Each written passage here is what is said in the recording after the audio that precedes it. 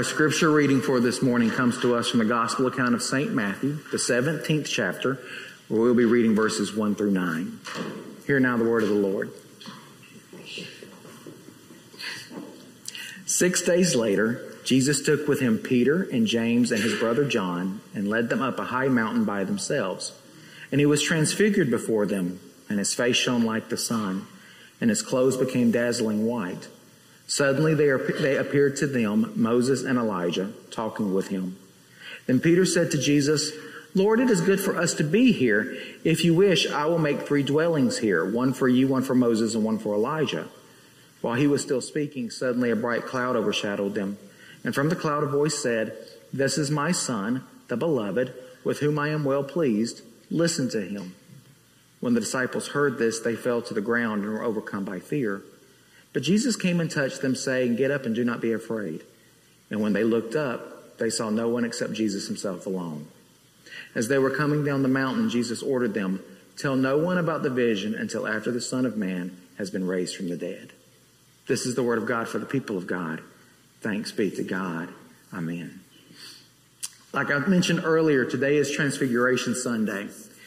I write a devotion that goes out every morning to folks who have signed up for it. It's called Life Track. And so I did the devotion this morning on Transfiguration. And I did what is commonly held as a basic understanding of this passage, which is here we've got this moment that Peter, James, and John know is special. They have been invited by Jesus to go up the mountain with him. And while they are there, Moses and Elijah appear to Jesus. Moses being the symbolic understanding of the original law of the Old Testament. Elijah being the first actual prophet of the Old Testament. So here Christ is literally standing in between the law and the prophets, fulfilling both of them. And as they are doing this, Jesus is transfigured. Peter, James, and John actually get to look on Jesus and see him in his glory as he fully is, something that everybody else is going to have to wait to see. And while this is going on, Peter has an idea. And Peter starts to speak. And he says, "Lord, it's good for us to be here. Let us build for you 3 dwellings, 3 tabernacles is what's actually there, 3 tents. One for you, one for Moses, one for Elijah, and let's camp out on the mountain. Let's stay here." But the reason why Christ was showing his glory is because we're getting close to the culmination of Jesus' ministry. Transfiguration Sunday is always the last Sunday before the beginning of the season of Lent, where we start to move through a season of penance, where we talk very real about sin in our lives and about the need for a Savior, and that we journey with Christ again to the cross of our salvation to behold what manner of love this is that God has for us, that God himself would give himself for us, and to behold not only the brutality of Good Friday, but the glory of Resurrection Sunday. That can't be accomplished if they stay on the mountain. They have to move back to the valley. That's where the work really lies. But this morning, before worship, which I'm very grateful for, because last Sunday I had a different idea about a sermon in the middle of the worship celebration in the sanctuary, where I literally changed the sermon and the scripture in the middle of the worship service. That made me a little uncomfortable. At least this one I got a clue before the worship service started, so I actually had time to think through it for a moment.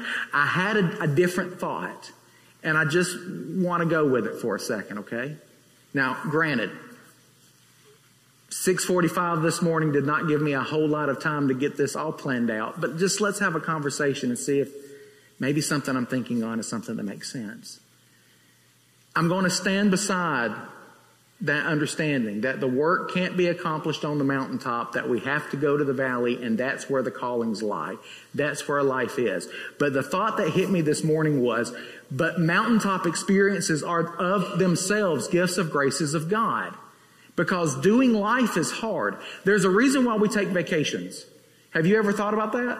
There is a reason why you stop what you're doing, pay an exorbitant amount of money to travel somewhere, to get away from what everyday life is. And you know when you're going on vacation that that's not the way life is going to remain, but you need a break from it every now and again, right? Now, here's the problem. I don't know about you, but I have children. I have a 14-year-old and an 11-year-old, and I have a wife. And sometimes being in a vehicle with all three of them at the same time to travel to the vacation location and to experience some of the things that can happen when, because I'm cheap, I don't want to go to the beach and rent a 4-bedroom condo. I think we can make it work with one, right? And we can put a couple on the couch and one on the floor, and there have been times where I have come back from a vacation where I needed a vacation from the vacation because, life, right? You know what I'm talking about because you're grinning and nodding your head. Some of you guys have done the same things. And I know it's guys because the guys are the ones that are looking at me going, That brings me to another point. If you are married, you know that your husbands can be boneheaded. I'm speaking directly to husbands because husbands tend to be more boneheaded than wives, at least in my experience, okay? My wife has never been wrong. I know because if she had been, she would have told me so. And she has never told me that. So I know she has never been wrong. I know it's me. Let me tell you this backstory. Let me tell you this mountaintop experience, okay? When I first saw Melissa, it was across the parking lot at Jacksonville State University. And I walked up to her and I said, "Hi, my name is Kevin Payne.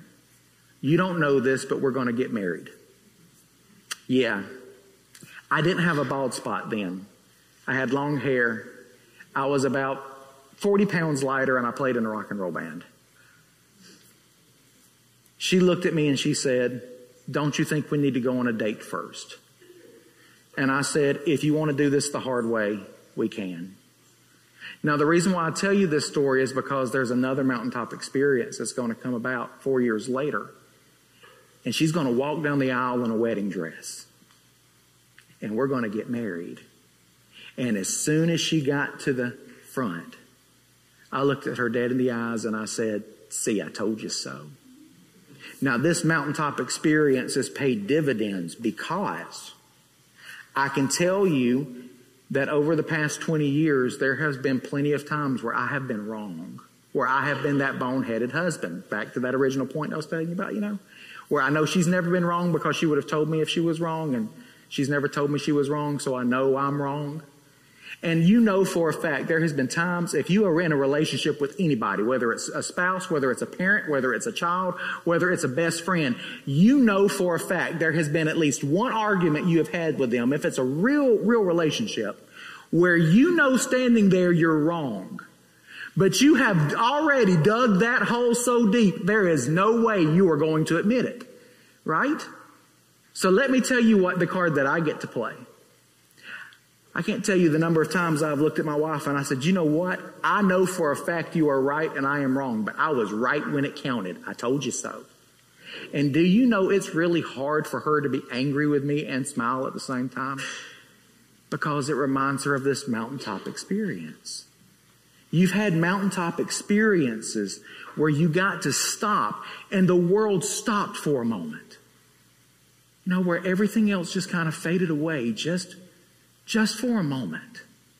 Maybe it was a first kiss or a first date. Maybe it was the day that your child was born. Maybe it was another one of mine, the first time I ever actually played guitar in front of a live audience and they clapped when we got done. Oh my gosh, that was amazing. The first time you walked into your job, the day you graduated. There's plenty of special moments and mountaintop experiences that you've had. And I know you know that we can't stay on those mountaintops. No matter how great the women's retreat is, we have to come back from it and start to engage in everyday life again.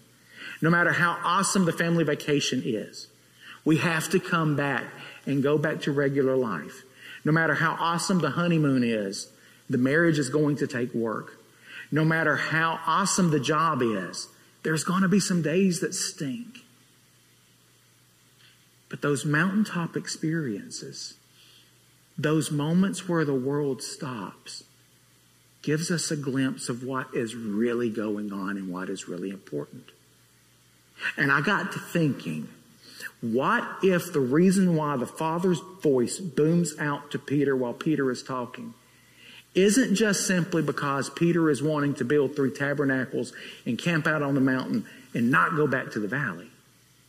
But what if it's because here is this moment where Christ is being transfigured in front of him.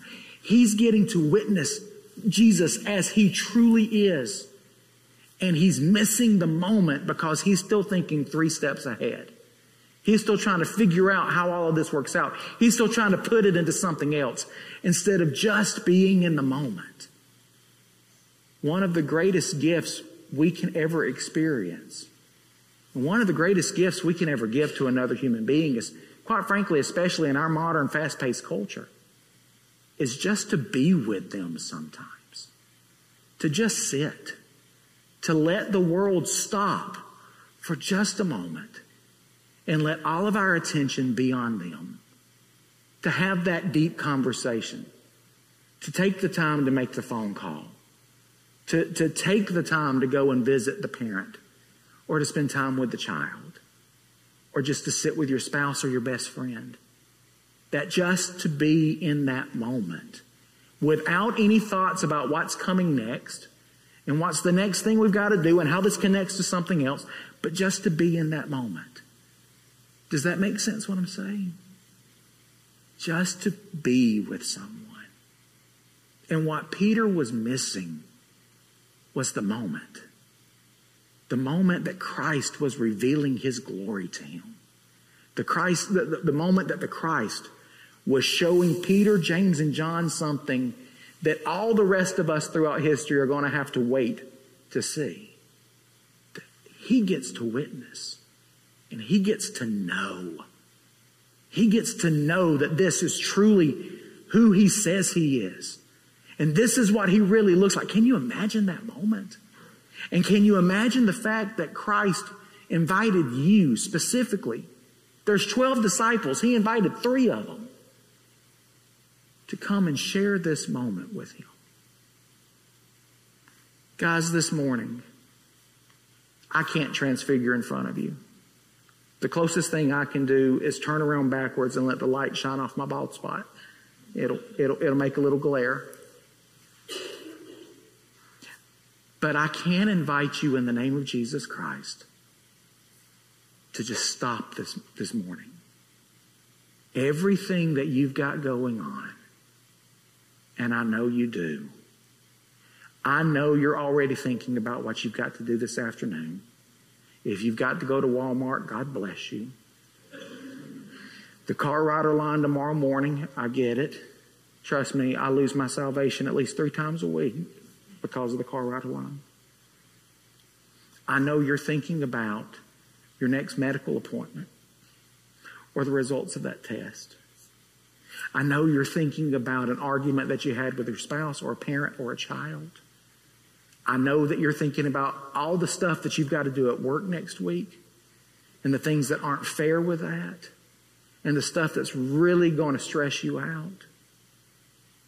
And I know that there are 100 other things that are running through your head that I can't even begin to verbalize. But this morning in this moment, can I invite you just to stop, to come to the table of grace, to in this moment get a foretaste of glory divine, to be reminded of the glory of Christ, to be reminded that the God of the entire universe knows your name and loves you and cares for you and is with you in every other moment. And in this moment, can we just experience the glory of God and know that we are in his presence? Just for this moment. And then we'll move back down the mountain. And then we'll go back to life. And all of these very important things will be there. And you will get through them. But maybe you can approach them a little differently. Because you spent this moment in the very real presence of Christ. So in the name of Jesus Christ, be still and know that he is God. Be still and know the glory of God. Rest in the grace of God and know the love of God. All in the name of the Father and the Son and the Holy Spirit. Amen. Hey friends, I just wanted to take a moment and say thank you for tuning into our message this week in the gathering. We hope you found it meaningful and life-giving. As always, you're invited to join us for worship on Sunday mornings at 10 a.m., either in person here in the chapel or online. If you want to know more about who we are at Bluff Park United Methodist Church, you're invited to check out our website. There you'll find out who we are, what we have going on, and how you can be a part of it. As always, friends, if there's anything that we can do for you, you're invited to reach out to us. We are here to help you and support you in any way that we can. We hope that you're having a great week, and we look forward to seeing you soon.